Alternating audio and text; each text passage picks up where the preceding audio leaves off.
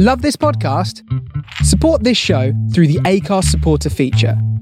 It's up to you how much you give, and there's no regular commitment. Just hit the link in the show description to support now. Hiring for your small business? If you're not looking for professionals on LinkedIn, you're looking in the wrong place. That's like looking for your car keys in a fish tank. LinkedIn helps you hire professionals you can't find anywhere else, even those who aren't actively searching for a new job but might be open to the perfect role. In a given month, over 70% of LinkedIn users don't even visit other leading job sites. So start looking in the right place. With LinkedIn, you can hire professionals like a professional. Post your free job on linkedin.com/people today.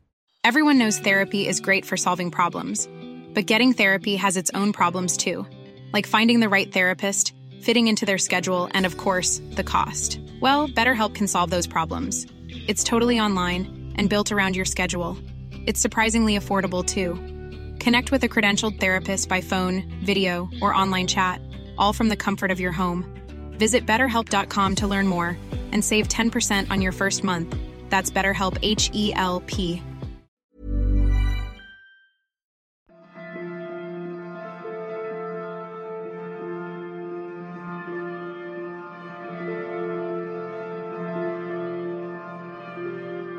Previously on A New Winter.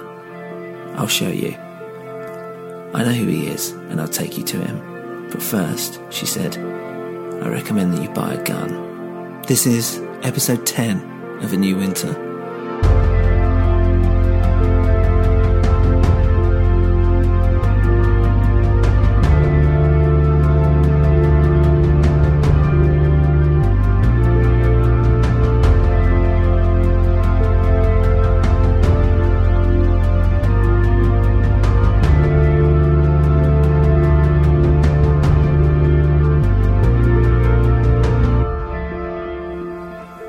Gun? Where the hell am I going to get a gun from? Don't worry, Nicola said. I know where you can buy one. I had a sudden fear that I was being led into a trap. Hold on, I said. Why on earth do I need a gun? How do I know you won't take me somewhere to be robbed and killed or something? Well, I guess you don't, she said with a thick Polish accent. But if we're to find your German, we need to get a gun. There's a house around here where certain men go who would rather die than be exposed. If something happens, if they feel threatened in any way, you'll be killed. You'll need to defend yourself, and I recommend you keep it on you afterwards. I felt slightly lightheaded. What the hell had I got myself into? Come with me, she said, and grabbed me by the hand. We still have time. I followed her down the street. And I began talking, and she shushed me. No, she said, we don't talk. It's too dangerous. But don't I need money or something to get a gun? I'll get you the gun, you just take it.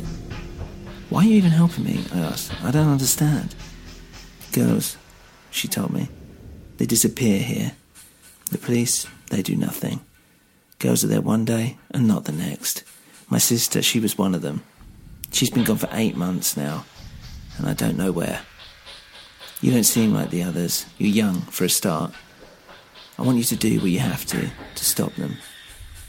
At that moment, and as tragically pathetic as it sounded, I just wanted to go home and see my mum and just have a cup of tea and forget about this whole thing. Nicola could clearly see my apprehension. Look, she grabbed me by the arm. You're scared. I understand. I get it. But you've made it this far, and I think you can go further still. Do you want to stop? Because if so, I'll go back and we'll pretend this never happened. Your friend might not be so lucky. My heart raced. Poor Jackie. I wondered what she was going through this very moment. Look, can we just stake this place out? I asked. Wait for him to come in and out. No, it doesn't work like that. She shook her head, angrily. You don't just go through the front door. If you really want your German, you have to go inside. It's the only way you'll ever find him. Where will you be when all this happens? I asked. Well, not with you, she answered, and at least she was truthful, I thought. I'll be outside, but near. Now you must hurry. We have to find him before the sun rises. They'll all be gone by then. The cold had dropped slightly, and the wind felt like it was ripping my face apart like razor blades. We came to a closed milk factory. and I'd been past it hundreds of times, but never really noticed it. I mean, I never understood why it hadn't become flats or something already, but maybe this was why. As we walked up to the back gate, Nicola just stood there, looking in. "What are we doing?" I asked. "Shh." She shushed me again, and she just stood there, looking into the shadows. And then, from out of nowhere, came a dark figure. A skinny white guy with a goatee and a ponytail. He looked like something like a bad guy, straight from some 80s action film, and he slowly approached the gate from the shadows. He was looking at Nicola the whole time as if I wasn't even there. They spoke in another language, Polish, I imagine, and then he walked off. I went to speak again, but she shushed me. After a couple of minutes, he came back with a tiny little leather pouch. Some cross words were said to one another, and then he handed her the pouch. But before he walked away, he looked at me. It wasn't a look of menace or anything like that. It was more like a look of something like, I hope you're prepared for this. And I knew then at that very moment that there was no turning back. I was well and truly involved now.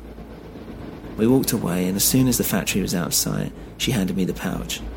"Have you used one of these before?" she asked me. "No," I answered. "Of course I bloody haven't." "It's just like the movies," she said. "Remember, the safety's on, but the bullet's loaded. Look inside." She unzipped it, and I saw a black gun, and to this day, I have no idea what make or model it was. I remember thinking it looked like a fake gun, like it was some kind of prop. "Here's the safety," she said, and pointed to a little bit of metal at the side of the gun. "You just flip it like this," which she did, and there you go, it's ready to shoot. "Okay, well, what if I miss? What if I miss, or if I need more bullets?" "Well, quite frankly," she said, "you're fucked. Don't miss, and don't run out of bullets." I could feel myself sweating in the cold. I didn't like this one bit. I mean, did I even care this much about Jackie? It was a horrible thought, but it's thoughts like this that are running through my head. "We go now," she said. "We go to your German." She took the gun out and stuffed it into the front of my jeans under my t-shirt. The cold metal against my skin made me even more aware that it was there, and truth be told, I was scared. We walked for another mile or so away from the town until we reached an isolated country home that looked quiet enough and, to be frank, looked rather quaint. "We're here," she said, and I thought, well, she must be joking. "Here?" I asked. "This can't be it." "Don't let it fool you. Evil lies within that house. You only get the one chance with this." "So, what do we do?" I asked. "We go around the back. The windows are all boarded up except one in the top corner, and that's where someone sits as a lookout. You need to stay out of sight of that one window. There's an entrance beneath the shed in the back. It's where they take the ones that they like. It's unguarded, but it's the only entrance or exit that I know of. How the rest of them get in and out, I don't know." "Oh, so you've been here before then?" I asked, not really thinking about what I was asking. "Yes," she said, "and so is my sister. They do things in there that... well, just be warned. You cannot look shocked. No matter what happens in there, don't look shocked. Think about something else. Focus on something like your hands or your feet. Just don't be shocked because they'll sniff you out." Well, if I wasn't scared before, I was really scared now. In fact, I was shaking. I knew I was way out of my depth. "Why can't we just call the police?" I asked. She slapped me hard across the face. "You don't think the police already know this place exists? They think it's some kind of brothel, some swingers kink club. They know important people go here. They can't check it out. You have to be strong. Find your German. Do what you must, but you must look tough in there. They'll sense your weakness, and you're on your own now. So go." Wait. How do I even know if he's in there?" I asked. "You don't. And if he's not, then you come back. And we keep coming back. But I know that he comes here. And after what you pulled at the Lime Bar, this is the only place left that will satisfy him." I nodded, readjusted the gun in my jeans, and walked towards the back of the house. There I saw the tiny shed that she spoke about. I suddenly thought about Kate, how they were all led to the barn, one by one. And was this happening to me? Was I about to suffer the same fate? The empty void that hung in the air, and the lack of anything alive around here frightened me. In fact, it shook me to my core. I looked back, but I couldn't see Nicola. I felt like I was walking towards my own death. I mean, that's what I kept telling myself. Yet, onwards I went, my feet almost working autonomously from my body. How did I know that the gun wasn't a ruse? What if it didn't work? What if I was being set up with a gun from another murder, walking into a trap for being blamed for something I didn't do, but I'd be dead so I couldn't even argue my side? Yet now I stood before the door to the shed, the answers lying on the other side. I opened it slowly and just saw at the back another trapdoor. Oh, I thought, this was what Father Reynolds must have had. The link here was more than a coincidence, surely. I listened and I could hear voices and a bit of laughter. Some female noises, tiny screams and what sounded like, I don't know, sex noises. I prepared myself and I walked down into the tunnel, down into the dirt, down underneath this cursed village. If you enjoy the show, please leave a review on your podcast platform of choice. For more info, including how you can support the show, please visit anewwinter.com. Music today was by Kevin MacLeod, Purple Planet Music, and We Talk of Dreams. Thank you for listening to A New Winter.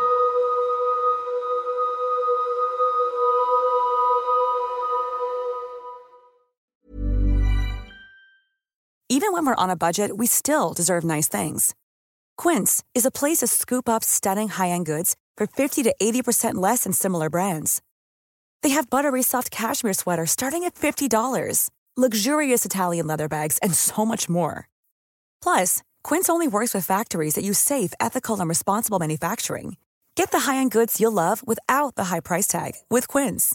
Go to quince.com/style for free shipping and 365-day returns.